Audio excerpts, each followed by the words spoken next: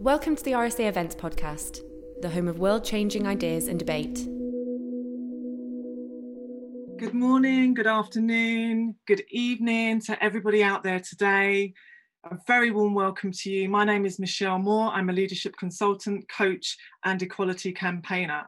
It's my absolute pleasure to welcome you to this special conversation today to celebrate the publication of Loud Black Girls, edited and curated by the authors of the highly acclaimed and groundbreaking Slay in Your Lane, Yomi Adejoke and Elizabeth Uvebene.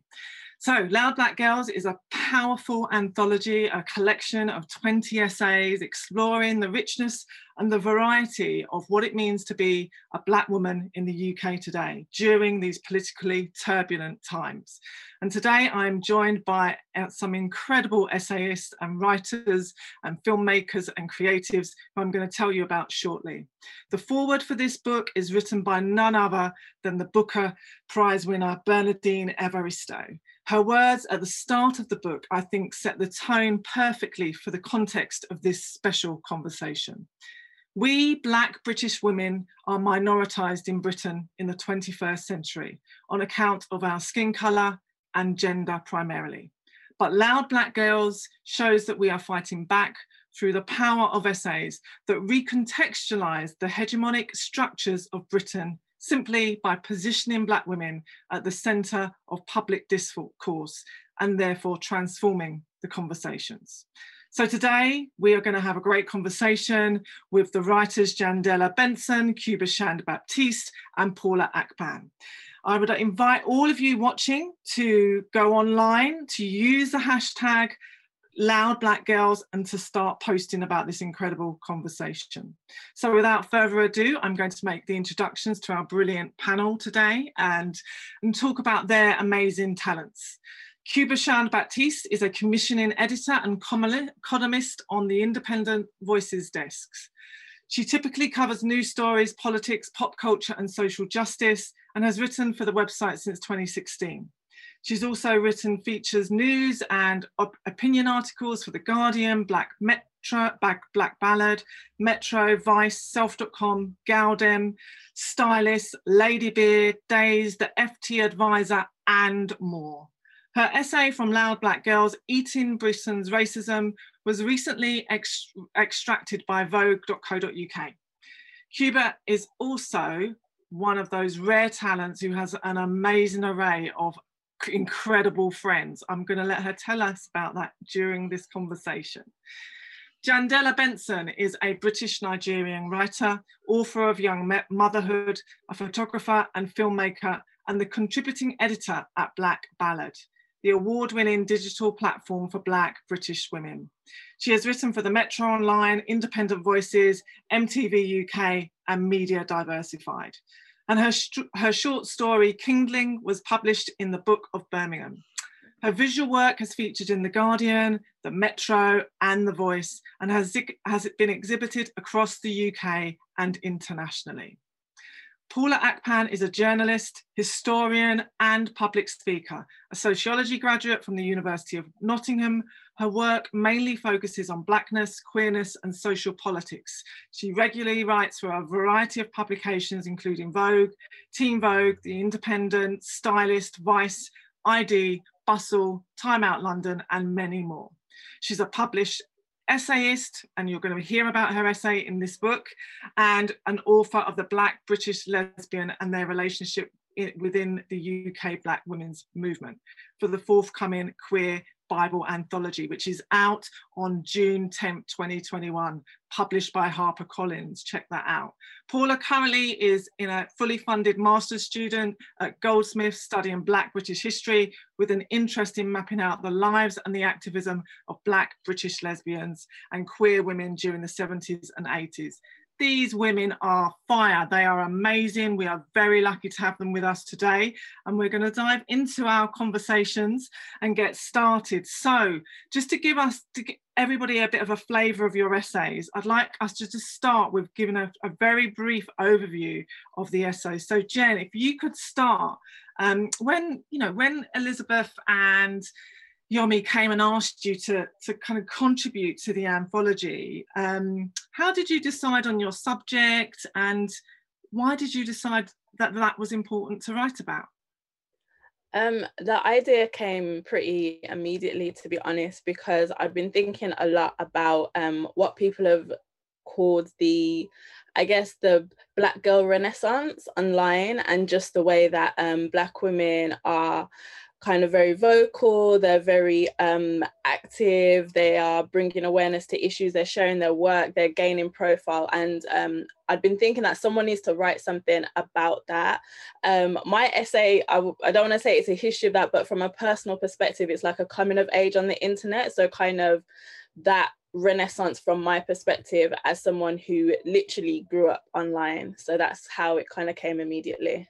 Can you tell us the title of your essay and why you chose that title? It's called Respect on Our Name, from Othered to Iconic and Beyond.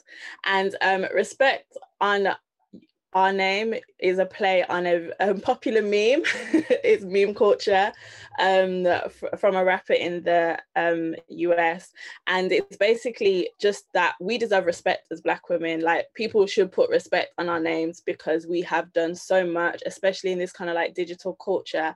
And I really wanted to kind of map my feelings as a young Black girl feeling completely othered through to kind of like a young woman online, and then now as a older young woman still online. And just, yeah, I just wanted to map my feelings and what I've seen and witnessed and kind of been a part of.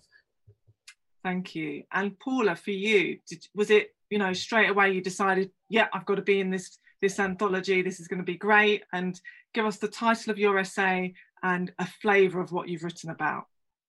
Yeah, absolutely. I mean, when Yomi's email popped through, I was like, on it, don't worry about it, I'm there, got you guys. But it did take me a while to think about what I wanted to write. I'd been considering maybe talking about queerness and being a Black queer woman, but I think something that had been weighing on my mind a lot at the time was thinking about our visibility and how we interact with brands and organizations. And as you ascend with that visibility, then what does it mean for your work, especially if it's got a community focus? And I think the piece just asks a lot of questions and I have zero answers. And that's why it's called The Quandary of Securing the Bag. I just kind of put out some questions, and I'm hoping someone who reads it will email me with some thoughts, because truly, we're out here, we're suffering. So yeah. I think your essay really kind of brings out the questions, but it also does offer some alternative solutions in the kinds of things that you are saying, but also what you're not saying in between the lines. It really does. So Paula, it's a great essay. And finally, last but no means by least, so Cuba, why did you choose to get involved, and what was it about the invitation that said to you, I have to have my essay as a part of this anthology? And what's the title of your essay? I'll start with the title. The title is Eating Britain's Racism. And I guess when I heard from Yomi, it was kind of similar sort of response, was just like, oh, I want to be a part of this immediately. And then the first thing that came to mind pretty much was this idea. I thought it was a strange idea because I wasn't really sure how to articulate sort of looking at the politics of racism and food and classism and all that stuff, but it's the sort of thing that I think about all the time because I'm basing it on my own personal experiences of sort of dealing with, which is why I called it Eating Britain's Racism, consuming the food from like my culture while also sort of taking in these messages about it, and then looking at how that impacted me when I was quite young, and later then came to embrace that food again.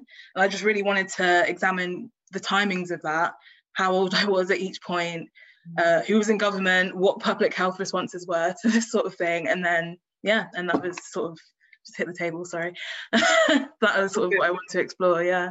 No, it was such a powerful essay in so many ways, and I know we're going to get into it, but I just want to commend you in terms of how evocative it was, because I was just reflecting on the way in which you described some of the cuisine and how, you know, I was thinking about my own Guyanese history and ancestry and being brought up around Caribbean cuisine. I listened to it on Audible as well as reading, and I read it, and it was amazing. So I'm just to mention that to you. Right, okay, so let's get into some of the formal conversation and the questions. Jendela, we're going to start with you. Throughout the book, and you know, a main theme through the book is around visibility, and Black women's visibility is central. And in your essay, you talk really powerfully about some of those kind of negative consequences of hypervisibility for us as Black women. From tokenism to fetishization. Can you explain some of those kind of complexities involved with our heightened visibility, and particularly at this moment in time when, you know, many organisations are, you know, to be frank, co-opting Black women's labour to kind of really appear in kind of in step with this climate of performative anti-racism in some cases? Yeah, so I think definitely when we're talking about hypervisibility of Black women, there's just the fact that women are objectified as a gender, kind of, essentially, and then also Black people are also objectified as an ethnicity or as a race. So these kind of objectifications kind of really narrow, and I feel like they're really kind of narrow and focused when you're a Black woman. And I think there's something in the fact that I absolutely love this quote from Toni Morrison, and I'm gonna paraphrase it because, you know what I mean, I'm like, all respect to Miss Toni, and I don't want to butcher her words, but basically in The Bluest Eye, she says something along the lines of, no one paid attention to us, so we paid attention to ourselves. And I think that as Black women, we've really been paying attention to ourselves. We've really kind of been amplifying each other. We make each other look good. So then other people are like, oh, there's something over there. Like, oh, I want to get involved, or, oh, I want that kind of part of that sisterhood. So when you have people like masquerading as Black women online, like, I want to be a part of that kind of interior conversation. I want to be a part of that loving, affirmative community, because I'm not finding it elsewhere in life. And it's kind of, it's a bit disorientating, because on one hand, you've grown up as a Black girl in like a white world, and no one pays attention to you. And now everyone's paying attention to you for weird reasons. Now people want to be you. It's like, what is going on? And then obviously we've kind of like the recent resurgence of Black Lives Matter, and then people like, oh, okay, we actually need to pay attention to Black women. So they kind of throw you into the spotlight and expect you to kind of take on this extra labor. So I've seen kind of Black female academics online kind of talk about the fact that as well as their research work, or as well as their doctoral work, they're expected to all of a sudden like helm a university's diversity and inclusion kind of program. And that's unfair, because no one else has got that kind of like extra labor. So there's this real like, it's almost like a catch-22, because on one hand, like for me, I work for an independent media publication, Black Ballad. As soon as these opportunities to kind of be visible and push kind of stuff about our lives, I want to take it. But at the same time, it comes with a lot of labor. It comes with a lot of scrutiny as well. Being a Black woman online, you have to brace yourself for the trolls and the backlash. So it does feel like a catch-22, because how do we leverage this hypervisibility to the benefit of ourselves and our community, but also how do we protect ourselves? How do we protect our work, our time, our emotional health? So it's really hard. It is really, really hard. It's so interesting, isn't it? Because there's that whole kind of the unremuneration of that intellectual and emotional labor that goes with being a Black woman in the world. And so if we just think about how in your essay you talk really quite in real detail about your relationship with technology and the internet, and I learned so much about you through your essay. So you describe like you escaped into your computer with this kind of different persona and identity, and as you developed your own kind of, you know, political and social consciousness where you embraced everything that it is to be Black, you kind of just talk about this cultural capital that brought you as an identity, crossing nations and continents, and especially given the time that we're in and thinking about the movements around Black Lives Matter and Me Too, and their embryonic ways in which they started through the internet. Can you kind of walk us through a bit of that story for me? Because it's a really compelling start to the essay. Yeah, so to put it bluntly, I used to pretend to be a white girl online when I was a teenager.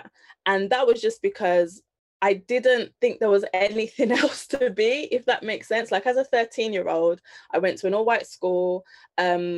All of the people that I saw every day were generally white. I'll go online and I just assumed that everyone online was white as well, because this was back when, you know, we didn't have our pictures. We had like cute little animations or pixelated kind of representations of ourselves.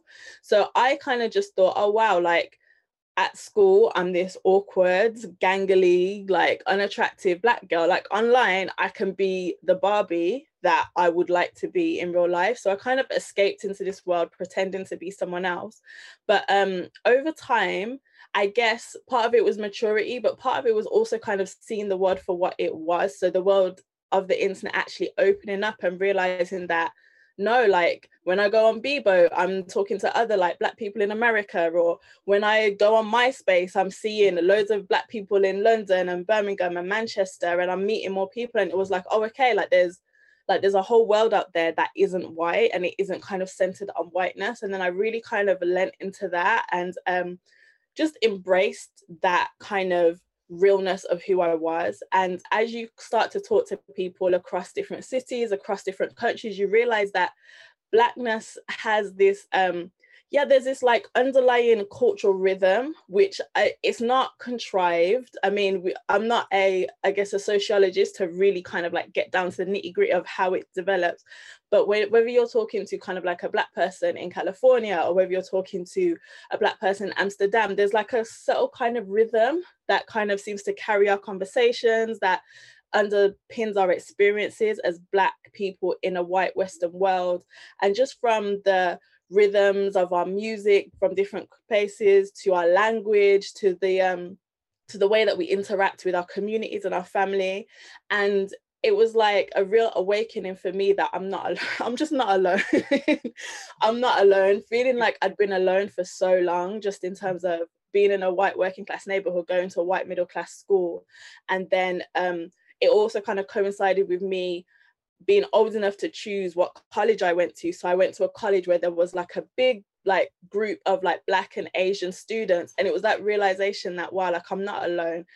We have this understanding of each other, that even though I've grown up in this very white world, it's almost like, I don't want to like use all these cliche terms or whatever, but it's almost like a language. There's a language that we speak, that we get, and that we understand each other. So it was just really, really exciting.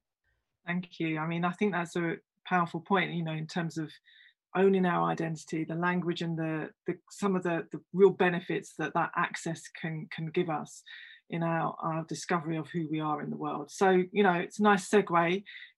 Paula, in your essay, you talk about that research that goes with the kind of commodification of self and that kind of personal branding, brand you, which is often quite embraced by and encouraged by social media in lots of ways. And it's that cultivation of ourselves in the image of ourselves for economic gain. And that's critically important to us as Black women in the hierarchies that we exist within this country. Can you talk about the kind of complexities of navigating that and how that speaks to the particular pressures of Black women and what we face in the world? I think that as Black women, and as Black women within our particular generation, we are facing a completely new phenomenon. And I guess that's what I wanted to capture in the essay, in that we have social clout and have platforms that aren't predicated on, that aren't controlled or molded for us. Like, we're able to build these social media accounts and, you know, on Instagram and Twitter, etc., and we're able to actually hold weight. So we're able to hold people to account. So if someone does something that's anti-Black, we're able to chime in on Twitter in a way that we haven't been able to do before, through these mediums. So then when we become attractive to brands and organizations, normally through having been outspoken about particular issues or building community projects or creating initiatives for ourselves and for the people that are coming after us, it does make it where we do become attractive, because you're seen as, okay, so you're an authentic influencer. And I guess that's what I was trying to get at, what happens when you are now attractive and your work hasn't changed, but, you know, there might be a sponsored post here, or there might be, you know, a campaign there. And how does it affect that work going forwards? And how do we maintain authenticity whilst also very much having to pay bills, or having to you need income. We do live under a capitalist society. So I think I was trying to understand where we go from that. And I think that's something that I've been struggling with in my own personal life as well. You know, you become more known for community-based things. So now when it becomes very attractive and people want to work with you, then is it possible to bridge that and just say, but I'm still doing the work, however I am getting a check here from XYZ for something else? And I think it's a new thing that a lot of us are having to navigate now that we are simultaneously able to build spaces, but also now it's potentially quite lucrative. And it's the idea, the politics of securing the bag. But I guess I was trying to ask, at what cost? And is there a possible cost to self? And does it mean that we have to chop and change bits of ourselves? Yeah, like I said, a lot of questions, very few answers.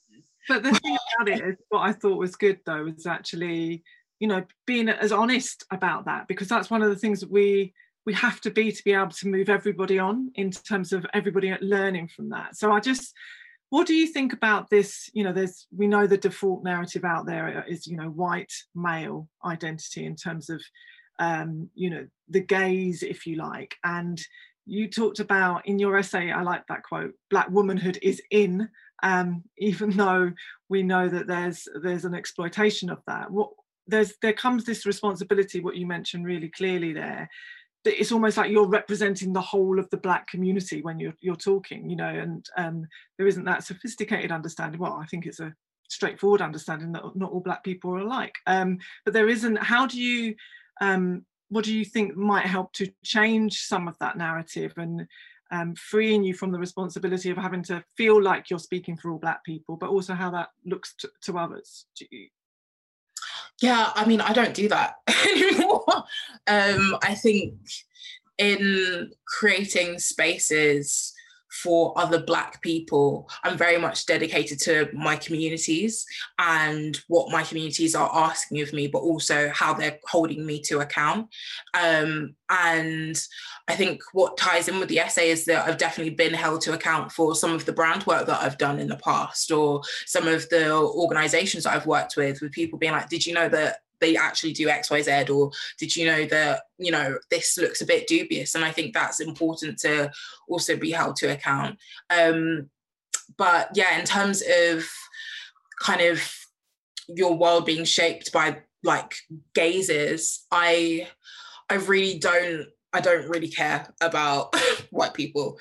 And I think that all of the work that I do is very much informed by what my community is asking of me. I really find that I don't, and I think also it's by virtue of being, not virtue, but privilege of being self-employed as well. Like, I think there are fewer people that I'm answering to, and it means that I can very much pour myself into, I guess, what I hope is useful or contributing to some, like the landscape, the cultural landscape that we're all creating as young Black, specifically young Black women.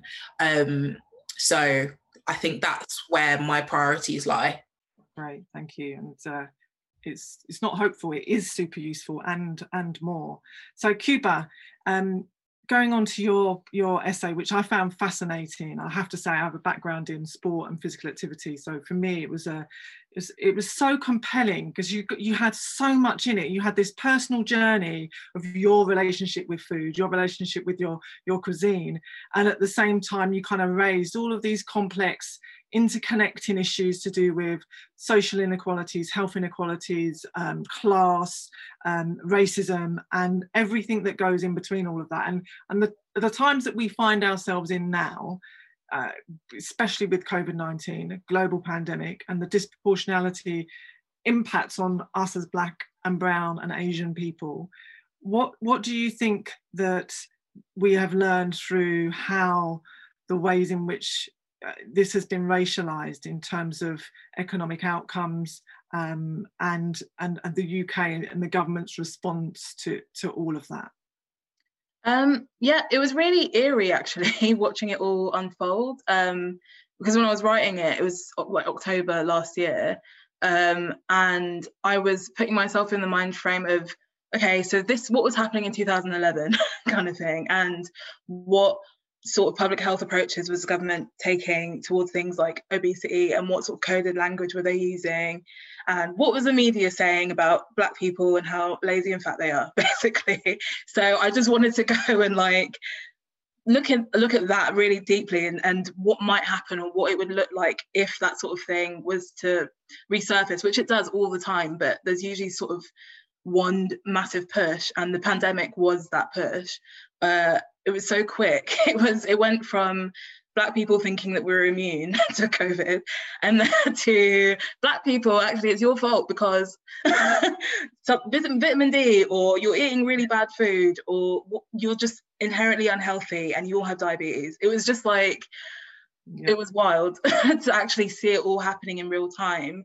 And then for Boris Johnson, of all people, to talk about the need for people to be less fat and to lose weight, and this strange language and worry as well about people being at home, working from home, putting on weight, and I guess the push from the government to then punish those people as if they had a choice in the matter. So sort of targeting deals on food and stuff like that when people have less money than they've ever had, sort of focusing on all the wrong things rather than actually looking at how they could solve things and make things better for people.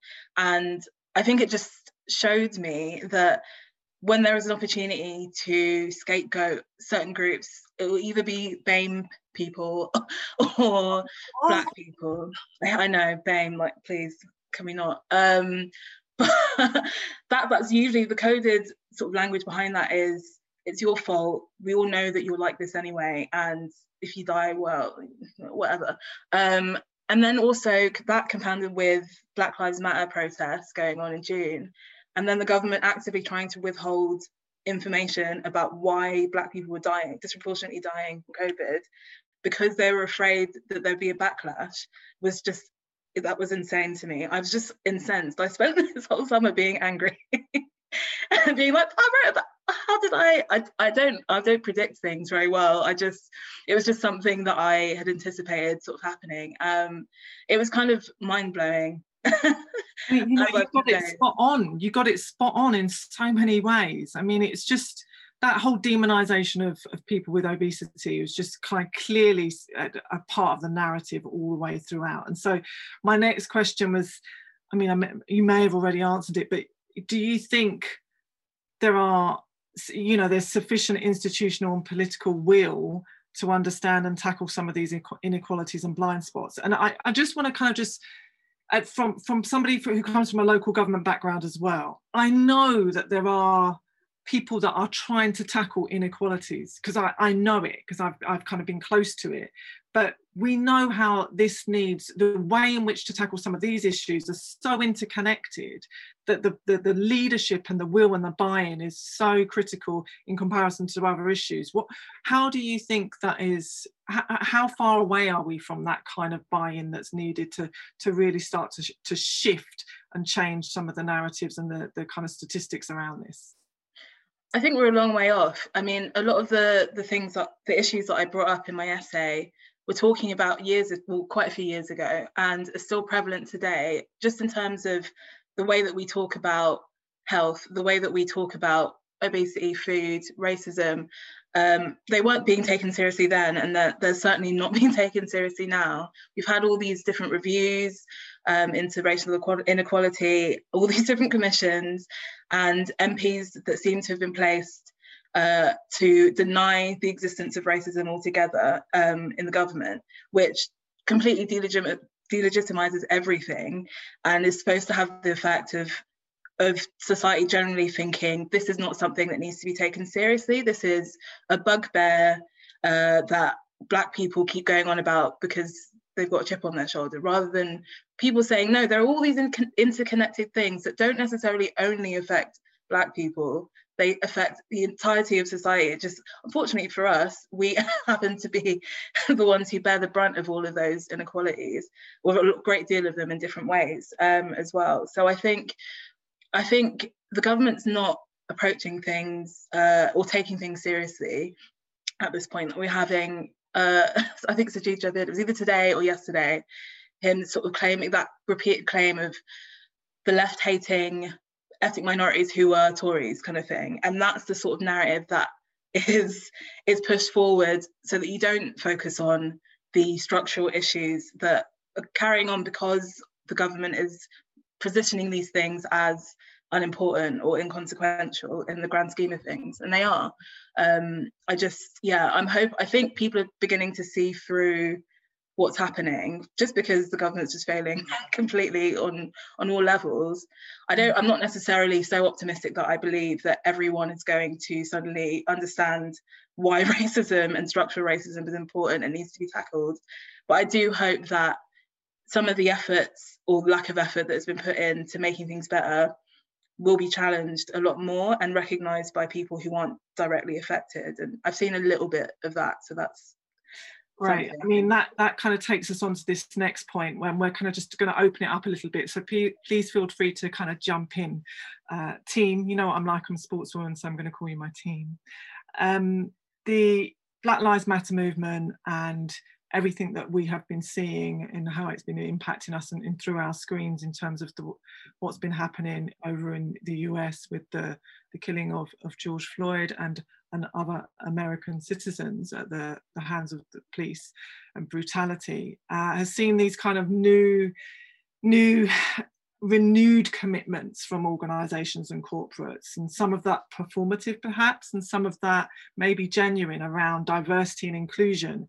And you know, some of those are kind of ramping up some of the real momentum and engagement of organisations that weren't engaged previously. So what do you think it will take to create kind of greater racial equity for Black people, and especially for loud Black girls in today's climate? And you know, are we seeing enough from those organisations? We know that the system of racism and how structurally it exists within this country means that if we're at the table, we may not even have the power to make any of the contributions that we need to. In the book, Siana Bangura talks about that really powerfully in terms of the table and who built that table and what's that table made of. So Paula, what do you think about what's going on now with many organisations and how they're responding to the Black Lives Matter movement? I think during that moment, it was very hard to be Black. I think June was like a very difficult time to be a Black person. And I think seeing commitments from organizations and brands, for me personally, I'm very disillusioned. And I don't think that any brand that was posting black squares or posting some sort of black models or whatever it was that they had on hand, I think it was more of a very carefully curated PR response, and realizing that a lot of brands were being called upon to share their statistics, to share, how many black people they had working in their headquarters, all that kind of stuff. And I think the minute that, we've hit July, August, I think it very much died down. And I guess I don't really hold any stock in, sorry to be like a complete downer, but I don't really hold any stock in. This is a real conversation, Paula. There's no apologies here. This is unapologetically us being loud black girls. Okay, Debbie Downer, here she comes. I don't feel like there's any stock that we can hold in brands and organizations where ultimately the goal is to make as much profit or bring in as much revenue as possible. And I think it's been bleak beyond, I think, Black Lives Matter as well. I think watching what happened with the Labour Party and their treatment of black women and black politicians, I think it's shown us that more and more we have to divest from party politics and, brands putting out campaigns, therefore that is liberation.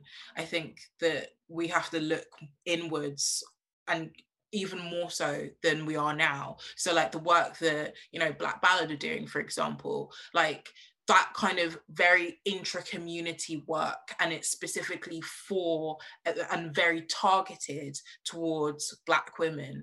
I think that's the kind of work that we will ultimately need to be supporting more, because brands aren't going to save us. Jandela, can I invite you to kind of give your perspectives around brands and corporates and their commitments, their jazzy slogans around EDI? I think that they don't have the tools or the machinery to make lasting change because of just the way that they're set up. So my approach is, if you really care about it, give money, resources to the people who can do the work. So there are people who are very active in their communities. There are people who are actually on the ground and involved. And I don't want to hear any more pledges. I don't want to hear any more talk. Like, just where's the money? We need money. Give money to the people who can do the work. And I think that the biggest barrier, specifically for like British businesses, British organizations, British brands, is the fact that there's the British sensibility of virtue signaling and wanting to be congratulated for doing the work, of wanting to be seen as the quote unquote white savior, as wanting to be seen as kind of, oh, look at me, I'm doing this really great thing. And that's not helpful, because change will only be in effect when you don't get a cookie for doing the right thing, when it's just kind of the standard like modus operandi.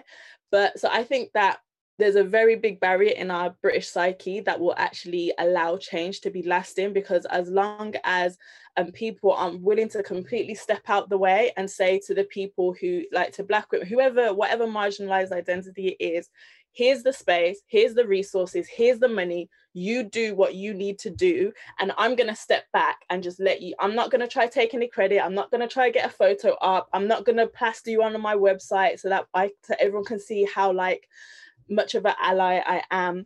Until that attitude really sinks in, we're not going to see change. It's just going to be this constant like circus of, oh my gosh, something terrible has happened, let's all virtue signal, okay, everything's died down, let's get back to biz. And it's exhausting. So I think that's just like, the ego needs to go and the money needs to show up and be given to the people who can do it, because these things take money ultimately.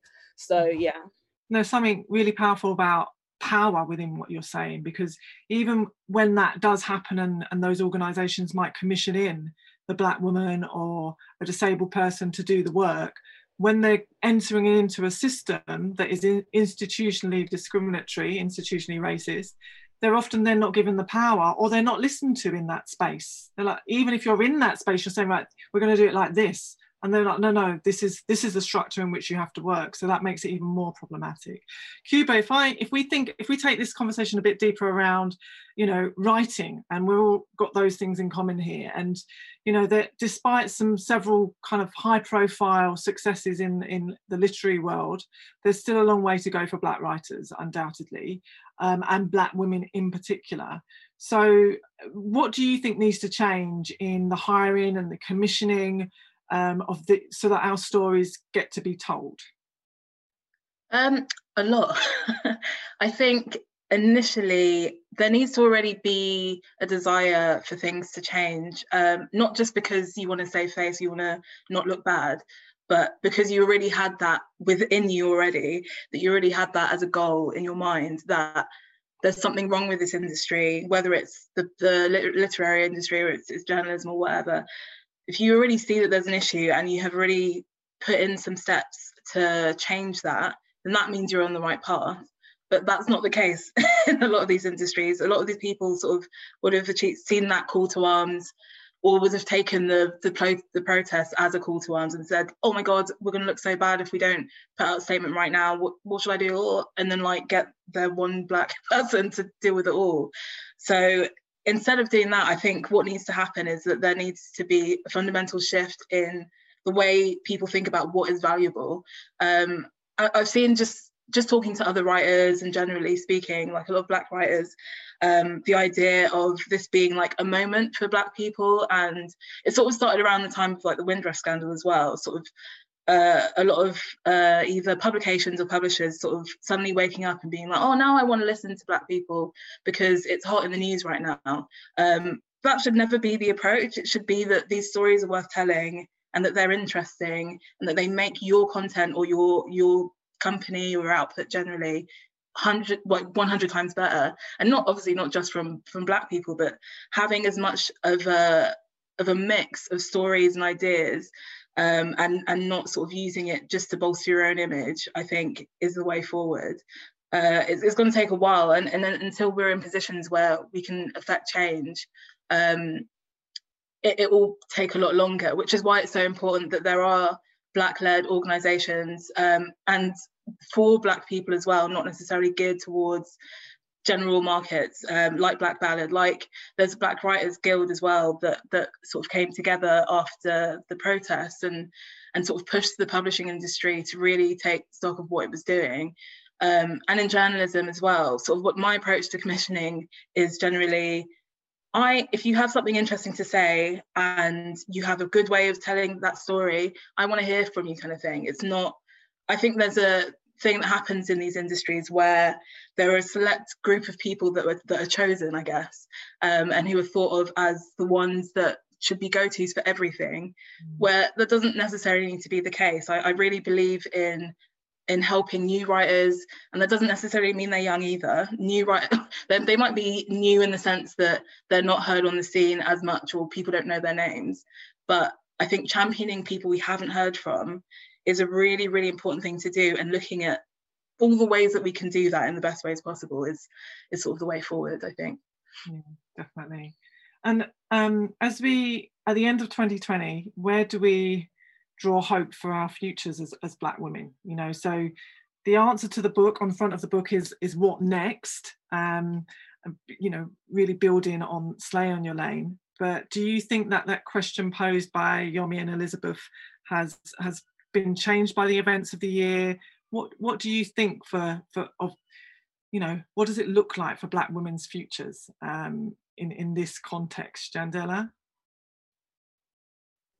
I think obviously the events of 2020 have kind of changed everything, but at the same time, I think as a Black woman, you're always kind of ready for something. You're just always kind of to exist and to be able to, I guess, live to a certain, in relative comfort. You always are kind of braced for something to happen. So while everything that's unfolded is undoubtedly unsettling, it's shocking, it's confusing, I think that we are kind of prepared for disaster. And I hate to say that, but it's true. Like, living in a white supremacist society, we're prepared for disaster, whether that's a personal disaster because someone you know might have a violent encounter with a police officer, whether it's due to just the unequal health outcomes that we know plague our, like, we're kind of ready for disaster on some level.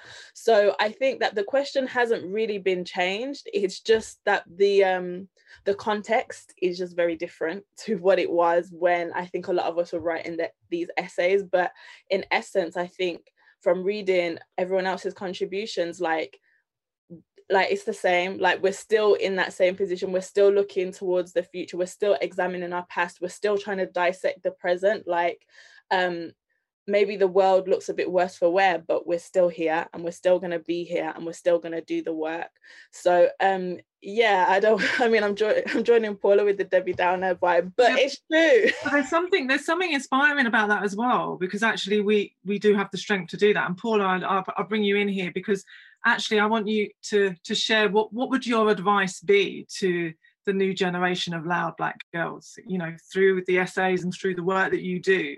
What would you be saying to them right now? Honestly, I don't know if I'd be giving them advice. I think I'd be asking for advice, because I think that the Black women coming after us have a fire. Like, I know that we do as well, but, you know, the younger people, if you think about how Black people mobilized after George Floyd, Breonna Taylor's murder, all of these events of state-sanctioned violence against Black people and calls for abolition, defunding, or like, I ended up reading, you know, End of Policing, etc., after being recommended it by younger Black people, just being like, this is something that you should be cracking open. And I think that there's so much fire that is coming after us and building on the work that we're doing and the work that has come before us as well. And I think that's also really important. I think this, alongside us as writers and filmmakers, etc., there's also a lot of Black women historians who are starting to come through as well. And I think alongside looking ahead to the future, it's also ensuring that we don't forget about the work that's been done by the Black women ahead of us. Yeah. Because I think that a lot of us, I think maybe I touched on it in the essay, the idea of firstism as well. And I think a lot of us feel like there's a pressure and urgency to create something so that you can be the founder of, or, you know, this is the first. I mean, we fell into it as well. Like, you know, the positioning of Black Girl Fest, like, you know, the first it doesn't need to be that, especially if it's for this particular community. And it also therefore erases what Black women have done before us. So I think alongside looking to the future, it's also ensuring that we have the records and a tangible grip on what Black women have done before us, before we rush to create these new spaces as if they haven't already been done. Yeah, incredible in terms of legacy. That legacy piece is so important. And I just want to round up now and just talk about Black joy, because throughout this discussion, there have been those acts of resistance that I actually can see as Black joy. But I want to ask you what you see and what Black joy means to you. Cuba. Oh, wow. What does it mean to me? I guess Black joy means freedom, and exercising freedom whatever way you feel suits you. I don't like sort of prescribing a specific way that people should be joyful. So wonderful, thank you. Jandela, what does Black joy mean to you? I think that one of the things that's really become clear to me is that Black joy doesn't exist in a vacuum where all of these horrible things aren't going on. It exists despite that, and it exists in a way that kind of fortifies us for that. So when looking at recent events like with the EndSARS protests happening in Nigeria, and I mean, it was absolutely horrific. I was emotionally drained for a few days, but then seeing like the Nigerian youth on the ground start to like crack jokes, like they found the lightheartedness to kind of bring into the situation. And that's not to negate from the horrors that were happening, but it was just bringing joy, which kind of just fortified us, there was obviously meme culture. I love meme culture. There were all these memes about the president coming up, there were all these kind of like attacks on this very like rigid, ageist kind of society that Nigeria can be. And it was just funny. So even amongst the horrors of the violence and the kind of mobilizing of the Nigerian military, there was just pure joy, because it was like, we're alive, we're here, we're resisting, and you know what? The world is burning, but we can still laugh. And I think that's really important, because we need to live, we need to exist. Thank you, Jandela. And finally to you, Paula, Black Joy. I think Jandela's like hit the nail on the head. I don't think Black joy can exist in silo, especially considering that we live in a world that's predicated on our subjugation, and our world is formed by anti-Blackness. So I think that any joy that we find is ultimately still linked to our Blackness, and it's in spite of the horrors that we experience as Black people globally.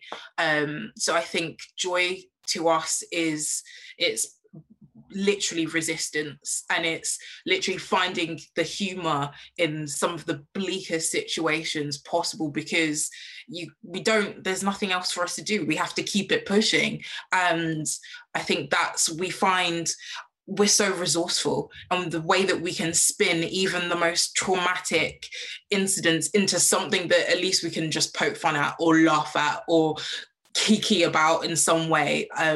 So I think joy is our resistance, and it's our way of just noting that this thing has happened, and it won't kill me, and I have to keep going. Thank you so much. What a brilliant way to end our discussion. Short, sweet, tough, resistant, joyful, all of those words. It's been thought-provoking, it's been nuanced, it's been informed.